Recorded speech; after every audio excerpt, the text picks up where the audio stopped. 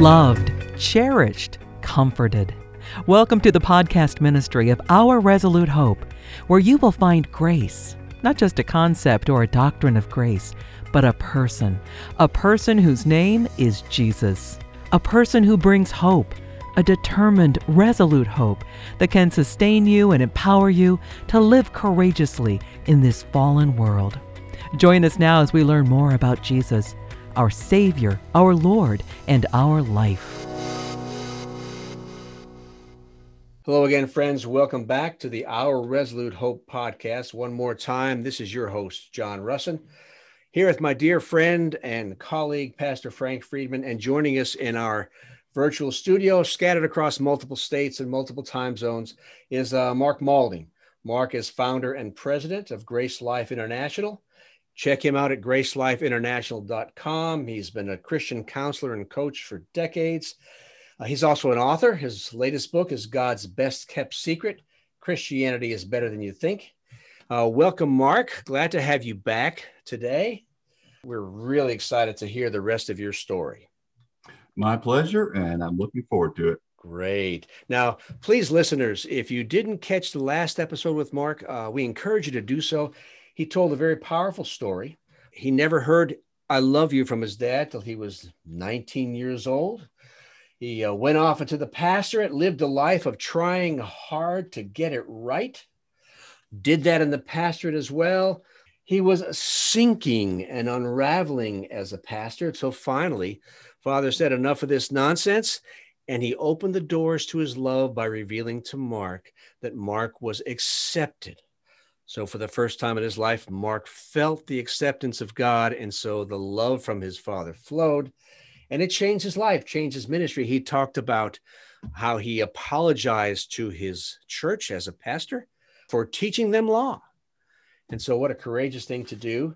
So we're going to pick up right there, Mark. We're going to go back to your church years and talk about when you decided to leave the pastorate, what led you to begin Grace Life International. And then we'll ask some more questions relative to the activities that go on with the counseling and coaching ministry. But I'm just going to turn the mic wide open to you, sir. Let her rip. Tell us the rest of your story. Be glad to do so. Thanks again for having me back. Well, as I began to understand that Christ was my life, that I was in him and I had this incredible identity, the other thing that became quickly very clear to me was I hung around a lot of pastors and I realized they don't have a clue. They don't know any more than I did, just like I didn't know. And so that birthed in me a desire to help pastors come to know Christ as life, the gospel of grace, the new covenant, and for them to experience him in their own lives the way he wanted him to do that for them. So that'll become important as I go along here about how that fits into where I headed next.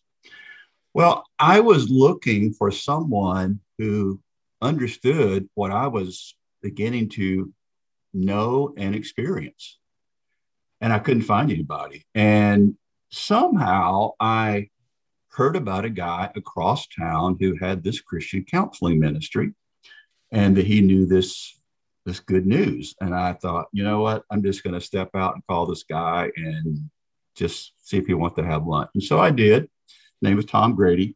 And I called him up and said, you don't know me, but I've experienced some things and I would like to just talk with you. So we sat down for lunch, and the more I talked, the more he smiled. And you can imagine he was smiling because he had come to know the same reality in his own life, and had given his life to sharing this with other people. And so we continued to meet. And one day while we were having lunch, he threw me a curveball and he said, I'd like to invite you to come on our staff. And my immediate response was, well, thanks, but no thanks. I believe God wants me to be a pastor, because I never saw myself being anything other than that. It was nothing else in front of me or around me that, gave me any indication otherwise. So he said, well, that's fine.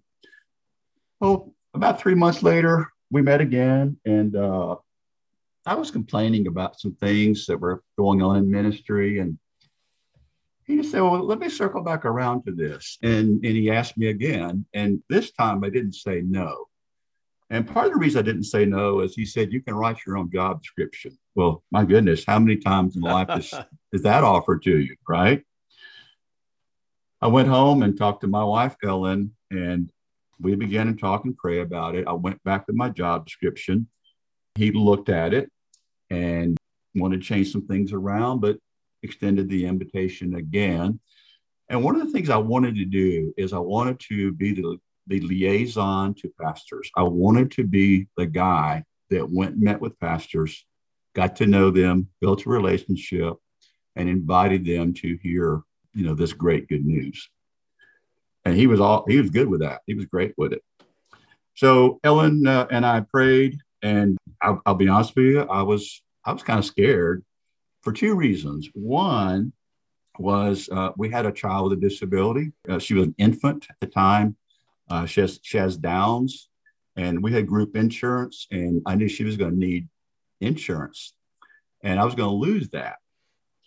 And I just said, Lord, I don't know if this is going to work out. I don't know what we're going to do. And through a little research, discovered that in Georgia, where I lived at that time, they actually had a program in our county where they offered free care for kids who needed help. And also there was a way for me to get major medical coverage in case something really bad happened. So he saw that. The other thing I was afraid of is to join this staff, I had to do something that at the time I wasn't even sure was biblical. That was raise financial support like a missionary. Right.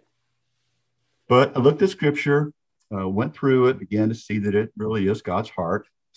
And I said, Lord, are you sure you want me to raise support? And one of the things he said to me was, there are going to be people who support you that you don't even know. I said, okay. So I accepted the position and I left the pastorate to go join this ministry. One of the things that happened right before I began to raise support was a gal called me whom I had known as a teenager. And we had been in the youth choir together. And she said, hey, I wanted to call you up. I know you're married now. I am too. I just was thinking about you. I wanted to see what you're up to and just tell you what I'm up to. And so we talked, and I told her just what I told you just now, what you guys. And I told her what God was showing me to do. And she immediately said, oh, we'll support you. We'll support you. And I got off the phone and I heard the Lord say, I told you. Mm-hmm. And that began that journey for us. And I told Ellen last week, I reiterated that story to her. And I said, it's amazing now being on support close to 30 years now, having raised our children on it, how literally everyone on our support team we didn't know before. Very few of them. There's still a few from the beginning that we did, but the majority, probably 98%, we didn't know.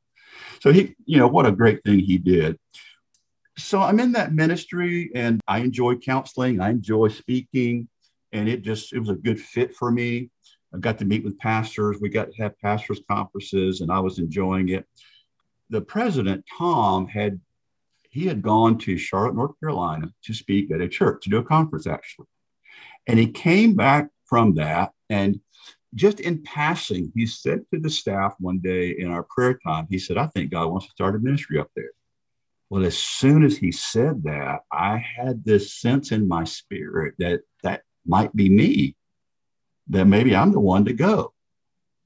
And I went home and told Ellen, I said, I think we're supposed to go to Charlotte, North Carolina. Well, we didn't know anyone at all. So we prayed about it. I went back to him. I said, I think I'm supposed to go. And so as it turns out, I went up there with him, do another conference, hit it off with the people, had a real sense that we were supposed to be there. And so we set about heading in that direction.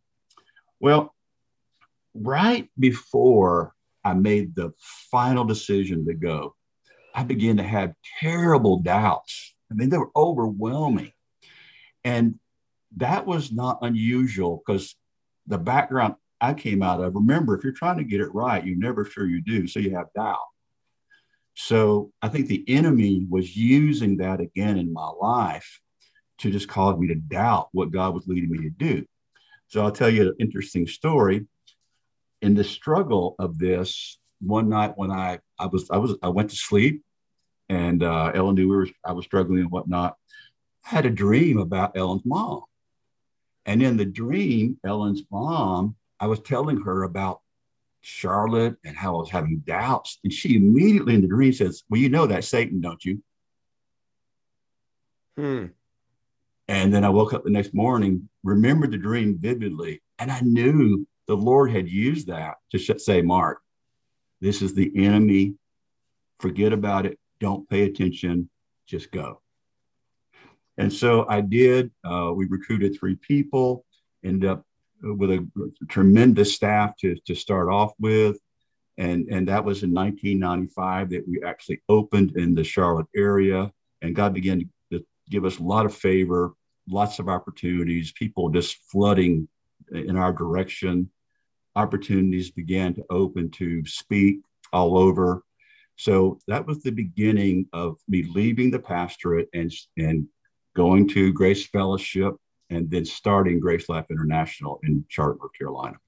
Wow, cool stories. And neat to see how Father just plants a seed, affirms it in another's mind, even using your own dreams to brush aside the annoyance of the enemy, like a mosquito, just brush them aside. Mm-hmm. And so you can hear his voice clearly. Wow. So you had a great passion to shepherd pastors.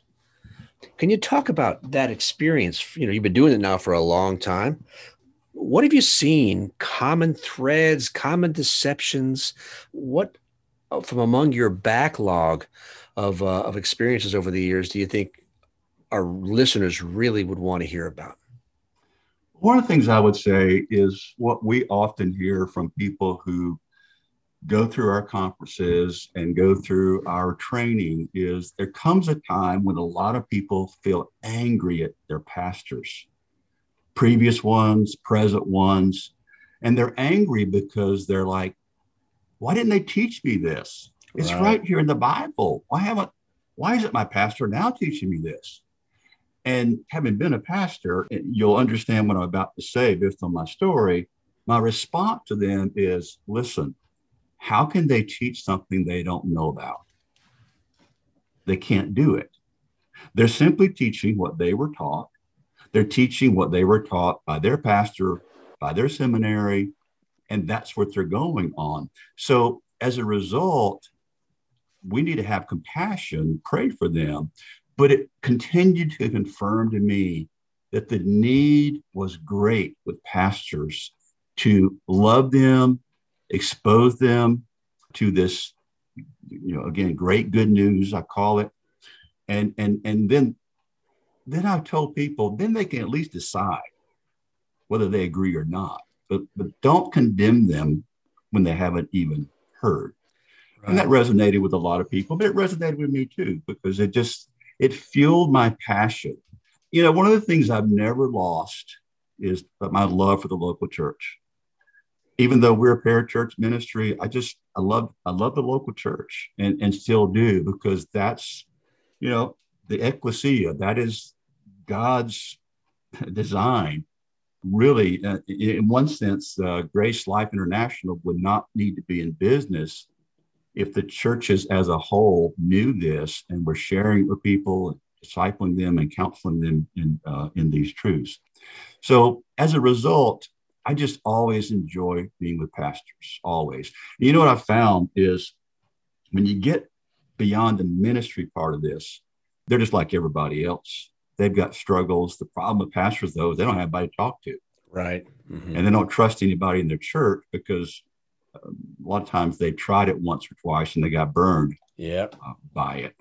So, I have a tremendous passion for, and even to this day, share. If I could do nothing but spend time with pastors, that's what I would do. Well, Frank, his comments, have just echoed so many things you have shared over the years, starting from seminary and working through the lack of confidants and the fear of retribution. And boy, it just sounds familiar from what Mark just said, based on the years I've heard you talk about the very same things. Yes, and boy, Mark, I just want to thank you. I want to use that as a little bit of a springboard here. You're exactly right. These poor guys, they were just taught what the seminary taught them and their pastors taught them. And I think most people go through that initial sense of a little bit of anger. You know, we feel like we were lied to. But I'm so thankful you stressed that issue of the local church. One of the things I'm seeing with people is they tell me, I can't go to my church anymore because he's teaching law and I can't sit under it. You know, I understand you may need to leave a church, but you know, if we really understand the New Testament and Christ as our life, we're really not going to the assembly to get life. We're going there to give the life that we already have. We're going there for ministry purposes. We're no longer consumers. You know, we're experiencers of God and we're expressors of God. And one of the things that I'm concerned about, Mark, is that if everybody leaves the local church who catches this message, who's going to be there to fight for them? That's right. And you know, I had a little funny story. You know my son, Mark. He was very pliable. So does John. A very easy young man to train up in Christ. But there was one time when he was a teenager and he got a little snip with me, and it was, you know, yip, yip, and I yip back, and he yipped louder and I yipped louder, and it was escalating. And I stopped and I put my finger up there and I said, you listen to me, boy. I will fight for you, even if I have to fight against you. And it stopped him in his tracks. And he said, Dad, that was a good one. I said, yeah, wait here. I got to go write that down. But that's kind of the MO for us with the church. We're fighting for her, but we have to her in the process because she's so tenaciously locked into lie and bondage, but we can't fight if we're not there. So would you kind of address that a little bit? I'll be glad to. And you're right. That is the struggle that many people have, is they want to continue to hear the good news. They want to continue to, and let's face it, they've just experienced it themselves, and so they want more. So we get it. You know, we certainly understand that. But you're correct. It's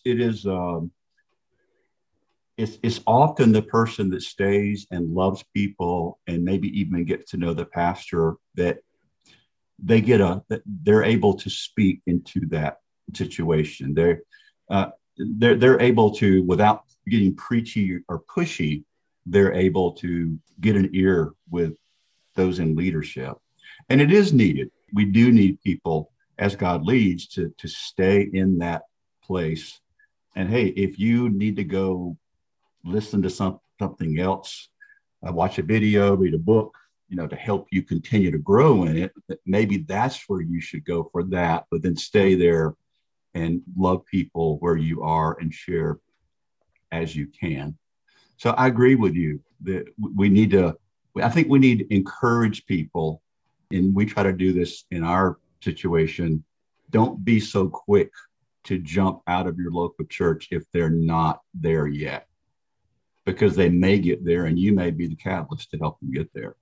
Well, the flip side too is sometimes we will get persecuted so badly we do need to leave. Yes. You know, and that happens many, many times, you know, because that spirit of a Pharisee, of a legalist, is the spirit of law, and the spirit of law, as we know from 2 Corinthians 3, kills and condemns. Mm-hmm. And so sometimes people have to leave. So we got to be careful to strike this balance of the circumstance. I just remember there was a word from Charles Spurgeon when I was getting ready to start the ministry almost 40 years ago that I have never forgotten. And it's in the forefront of my mind all the time. And this isn't just for pastors. It's for all of us who are new covenant believers. But he said this, if you're going to be in the ministry, which is all of us, you need to have the mind of a scholar, the heart of a child, and the skin of a rhinoceros. Mm, Oh, yeah. That last good one is truer than we want it to be. That's for sure. Yeah. And, listening to your earlier comments, Mark, about I shouldn't have to sit under that. Well, if you know the message of Christ's life, you're not sitting under anything. It's not like what they're saying is going to soak into you somehow and undermine what you believe. You know the truth. You can spot a phony a mile away. But I think your comment is so spot on that it's almost like the Apostle Paul did to the believers in Rome in chapter 1. He says, hey, believers, I can't wait to come to you to preach the gospel to you. And so Paul came, even though they're already saved, and he told them the truth. And if you read through the book of Romans, it's a pretty staggering truth that he laid on them. Well, if we leave, then how will we ever tell them the staggering truth of what Christ has done for us? So your comments are very well taken. Thank you. I do want to jump in. We've got a few more minutes left. I want to hear from the discipleship, counseling, coaching perspective, the issues that you commonly see among pastors, among members of the body of Christ. Are there common threads, or is it a mosaic of deceptions that the enemy throws out there? Can you comment just generally on that? Sure. I'll be glad to. Well, one of the things I will say is we are reaping today the seeds that were planted in the 60s. And that was when I think kids, teenagers, 20-somethings, they were disillusioned with a lot of things that were happening with their parents. They were disillusioned with authority. They disillusioned with the church. And so they broke away from that. They didn't go to Jesus. They just broke away to a real worldly, fleshly perspective. And that's when the free love movement began. And so sexuality, which was mainly contained in between husband and wife back then, for the most part, that spilled over outside of marriage. And so as a result of that, I believe that seed that was planted began to germinate in destroying marriages years later. And I say that because the people we're seeing today, many of them have grown up in a fractured home. And because of that, the seed that they see there was planted into them, they come to see us. And it doesn't really matter what station in life that they hold. It can be a pastor, it can be a president of an organization, it can be the guy that digs dishes, it can be the homemaker. What they come to us with are hurts from the fractured family that they grew up in. And there are many different versions of that. So the fruit of those years, those decades, have really begun to wreak havoc on people's lives. So they need a lot of healing. And the cool thing is we're able to say to them, you know what? We believe Jesus can actually heal you. And their hope, I'll tell you what, I believe that Christians are hoping that's true when they struggle. That's what they want to be true. But a lot of times they're being told, well, Jesus is good, but you may need to go get help elsewhere in the counseling arena. And I'm not saying other counseling situations do not help people, as sometimes they do. So I'm not saying that's not true ever, because they certainly can be helpful. And sometimes people need medication and different things like that as well. But in general, that's what we're seeing today. And we're also seeing, as the world around us is unraveling and the things that nobody thought could be shaken are being shaken, is scaring a lot of people. The pandemic has scared people. Politics are scaring people. Doesn't matter which side of the aisle that you are on with that. And so that's putting pressure on people. There's a lot of stress out there. We know the statistics of suicides and depression and all of that has increased this past year. So we see that. I think one of the things I would say is the most common person or people who come to us for counseling are people struggling in their marriage. By far, we see more of those people than anyone else. And we see individuals as well, and we see teens, and we'll actually see children if they're 9 and up. But they come in and they are there because something is hurting or something's not working, or they're tired of the way their life is going, and they don't know how to get out of whatever that may be. I remember I thinking of one lady who came in and she struggled with our counseling initially, and I felt led to call her and say, "Hey, I'm gonna put you with a different counselor. Let's try this again." She came back and she wrote me a thank you note at the end. She said, "I want to thank you for encouraging me to come back." She said, "I have been freed from hurt that I've been carrying for 30 years." That's, what bondage that is, what pain that is for people. We got people who are in a marriage, and the typical thing in struggling marriages is always this: well, if he would just change, we would be fine. Or if she would just change, we would be fine. And we have to kind of redirect them to say, well, are you willing to let God show you maybe some things about you? Not denying there's things with your spouse, but are you willing to look at some things with you? Because at the core of people's problems, it's not the problem.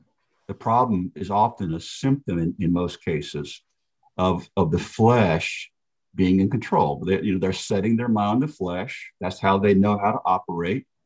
And the flesh, Romans 8:6 tells us about that. The mind set on the flesh is death. And I don't think that necessarily means someone will die, but I do think it brings death into relationships. I think people are miserable who function from that. I was, I had religious type of flesh.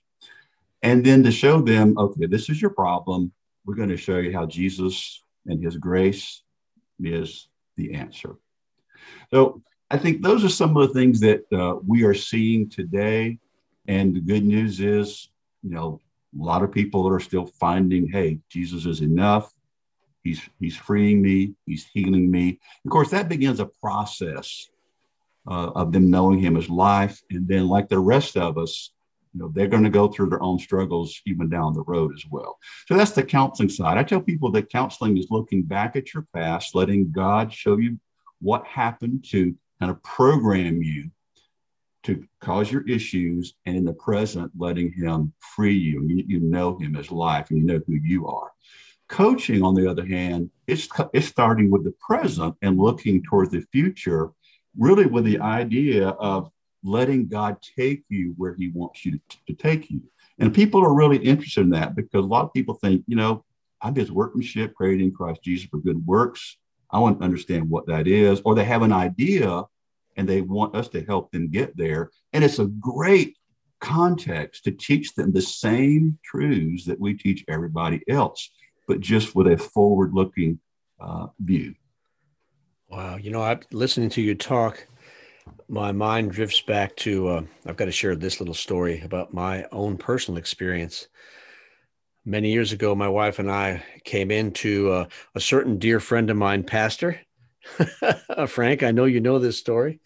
And she and I sat down and I looked at Frank and he said, well, tell me why you're here today. He had his Jesus face and his Jesus tone of voice all polished up. And I looked at him and I looked at her and I said, fix her. And that is exactly what you just described, because not only did Jesus fix her, more importantly, he fixed me. And it just changed. And Frank, you remember that. I'm sure you do. Yes. It's one of the things that, we can all get lots of mantras, Mark, just different ways to communicate. But one of the ones I use all the time is that it's a universal law. We cannot give what we do not have. Mhm. And so if we don't have life, we can't give life. If we don't have acceptance, we can't give acceptance. Mhm. And by the same token, if I'm in a performance bondage, I'm going to be putting that on other people as well. That's right. And so it really is an issue of coming to understand, the simplicity of Jesus, who is so profound at the same time, Mhm. totally loved, totally accepted, totally significant, totally right. And now I don't have to perform for others, and then I can let them know they don't have to perform for me either. Mhm. And we can start to enjoy community and relationship. Good. And you just can't put a price tag on this. You really can't. Oh, sir, you Good. cannot. Well, Mark, thanks so much for joining us today. I know last time I asked you a question, speaking to our listeners about a supreme revelation that you'd like to give to them. I want to ask that question again, but this time from a perspective of the coach, the counselor, the mentor, the shepherd of pastors. If you could give one piece of information, one piece of counseling advice to our listeners, what would it be? Let me use the title of my book to answer that question, and I think you wanted me to talk about the book a Yes, little bit that'd be a great anyway. segue. Good. Yeah, so let me use that. So the title of the book, particularly the major title, is God's Best Kept Secret. And the reason I used that twofold, before Jesus came, it was a mystery. Scripture calls it a mystery. The Old Testament prophets longed to see what this meant. And the mystery was not only that Jesus would come and be the Messiah and save, but the Gentiles would be included in that. That was part of that and very important. But what I have found through the years is that what we are talking about on this podcast and what you guys talk about all the time and what you preach on, Frank, all the time is, the new covenant. It's like it's a secret in the church. And God's not one keeping a secret. And it's not that at all. But it seems like it's a secret because it's like very few people know this message. I think the thing I would say to your audience is this. If you know the truth, ask God to put people in your life that you can love to Him. That you can love to Him. Because, love goes a long way. People will trust you, and it will give you the opportunity to share what God has shown you. I remember a pastor that I just used to go and hang out with him. I'd just say, "Hey, I'm coming by to see you. Let's go eat lunch or whatever." And he had no clue what these truths are. And a tremendous communicator, but no truth. We're sitting in his office one day, we're talking about leadership, and out of the blue, he says to me, "Would you counsel me?" Wow. I'll be honest with you, I didn't see that coming. I just thought we were friends. But it showed that people know something's wrong in their lives, and they know some of the particulars. But a lot of what's wrong is they don't know the answer. They don't know, this new covenant message.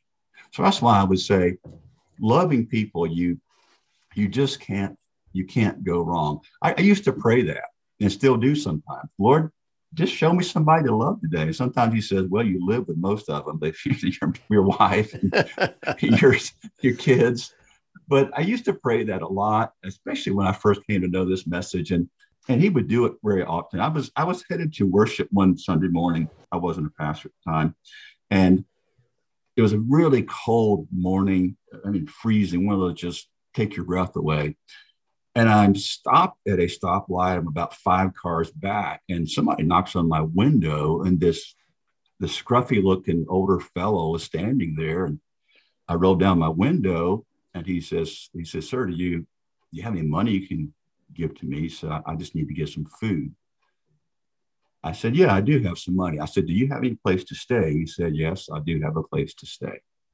So I said, well, here's the money. Hope this helps you out. And about that time, the light turned green. So, I didn't get a chance to say, I give it to you in Jesus' name, or, hope you know Jesus or anything. And so I rolled the window up, and the Lord said to me, well, how was that?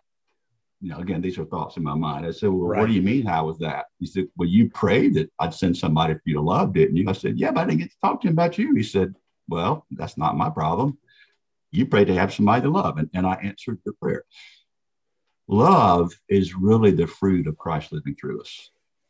I mean, ultimately, that's the fruit of him living through us. So I would say, let's love people where they are, legalist and all, build a relationship, and see what God does. Wow. What a great thought. What a great story. My dear friend Frank, any last observations you care to make? No, I wish I could magnify that last couple of minutes 100-fold, Mark, because I fear that our agenda for this grace movement is to correct people instead of loving them. And it was powerfully driven home to me. I had a woman come to me and say, I want to meet with you. Well, when we sat down, the first word out of her mouth was this: for years, I would never have come to you. But after I've seen this change in you, I felt safe coming to you. Mm. And there again, it's that we can't give what we don't have. When we don't enter into rest, we can't give rest. And it's the supreme one, is if we don't know we're loved, we can't give love. Mm-hmm. But once we are, just like Jesus said, freely you've received, freely give it away. And it'll impact the world. That's what Jesus said. The world will know we're his by our love. So well done, my friend. Well done. Well done. Thanks for having me, guys. I really appreciate it. Oh, it's been our honor, our pleasure. You're right. The world will not know that we are his by how well we memorize scripture and recite it back in the right sequence, in the right order, and with just the perfect cadence. It's just how we will love him. Friends, thank you so much for joining us today on the Our Resolute Hope podcast. You've joined us in the middle of our series, The Power of Story, and Mark Maulding has been our guest today. And in our previous episode, Mark is the founder and president, Grace Life International. Check him out at gracelifeinternational.com. He's a counselor and a coach, also an author. You can check out his book. It's still available, God's Best Kept Secret. Check us out also, ourresolutehope.com. Follow us on our various social media channels. And one more time, we remind you today and always to choose hope and choose Jesus. Thanks for listening. We trust that you've seen Jesus today. And you know that no matter what you're facing, he offers you himself, his own life. He wants to live his life with you, in you, and through you as you trust him and walk by faith in this troubled world. You've been listening to Our Resolute Hope podcast. For more information, find us online at ourresolutehope.com and check out our social media channels under the name Our Resolute Hope.